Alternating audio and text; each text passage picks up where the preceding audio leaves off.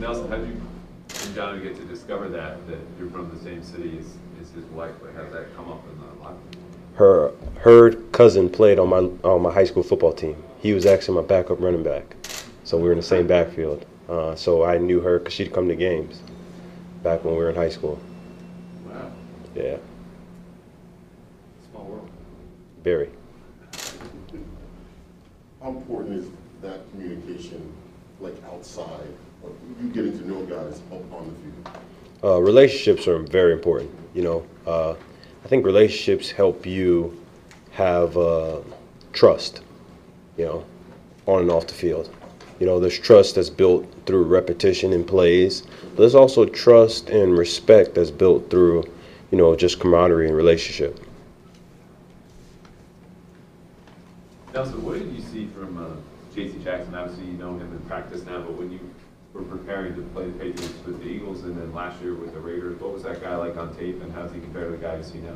Competitive. He also has a special skill set for going to go get the football.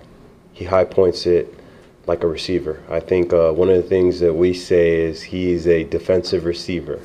That's what myself and Jacoby were saying on the sideline last game. I think he does an amazing job of finding the football and going to go get it. Does he remind you that he was a high school All-American as a wide receiver? Do you hear that at all from him? No, but I could see it. I mean, I think he does an amazing job. He probably was a great 50-50 jump ball guy. So when it comes to the explosive passing game, you guys haven't been able to connect on a ton of those. You did it in week one. Why do you think that is? Why is this offense sort of a shorter throwing offense at the moment? That's not really what this offense is. That's just so far what you've seen. We're working, we're preparing to do whatever we need to do. And I think that we have a lot of guys that are capable of doing multiple things. And each week, different opportunities present themselves. And I don't really think you have to force things. I think you take what's there. And we have a very calculated offensive coordinator, and we have a very calculated offense. So what's there is what we need to take. And eventually, those big plays will be there. How much patience does that require? It takes some patience, but it's about just working. The defense dictates when that explosive play is there. You know what I'm saying? Like, if they give you it, then you go take it. You don't force it, because bad things happen when you try to force things in this game. Along those lines, Nelson, what have you noticed from Mac, like as a rookie, to take that? To not try to take what's not there. Do you know what I mean? Mm-hmm. What have you noticed from him in that area? I think he's very coachable. He's come in here and he's learned what the coaches are telling him and what they're teaching him. He's watching the game. He's being patient with the football, and he's doing his job. Every day a lot is asked of him, and I think the coaches do a good job of preparing him. And it's a lot of respect to him for being so coachable. Receivers in the past have come here and talked about the difficulty of just learning the offense. Big one back in the day said it was like trying to learn a new language to him because it came from a different system. For you, heading into week 3, how has that process gone, and where do you feel like you're at? I mean, obviously you're playing, the playbook, which is how has the acclimation process been now that you're starting the season? It's going well, but there's more work to be done. Every day, I try to study very hard, like beginner's mentality. If I need flashcards, I use flashcards, ask questions, and just get yourself prepared to play games. You know what I'm saying? Each week, that's the goal. Do everything you can so that on Sunday, you're playing fast. Nelson, do you feel like in the first 2 games that teams are putting a safety over the top of you on your vertical routes? And what do you do when you see the safety over the top? How does your mindset change or anything like that? I have to do my job.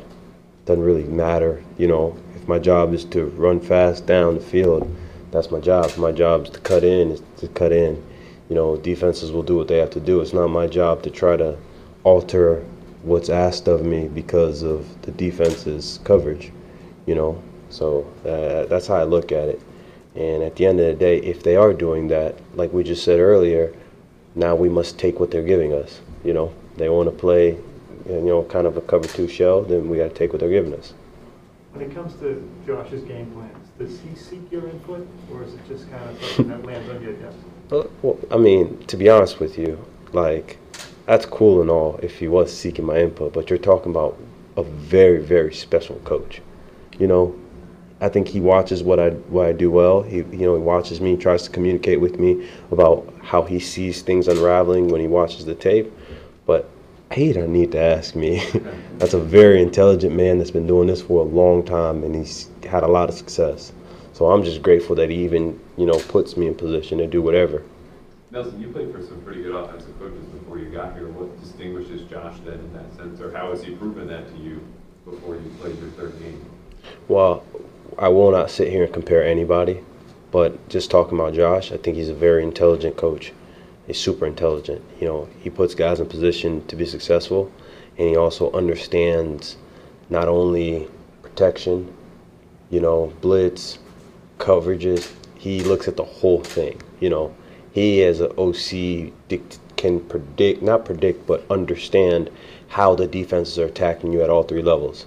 So I definitely, being here and watching him, that's something I have a lot of respect for. And he teaches us that, He teaches us how the defense plan to attack you and how offensively we will attack them.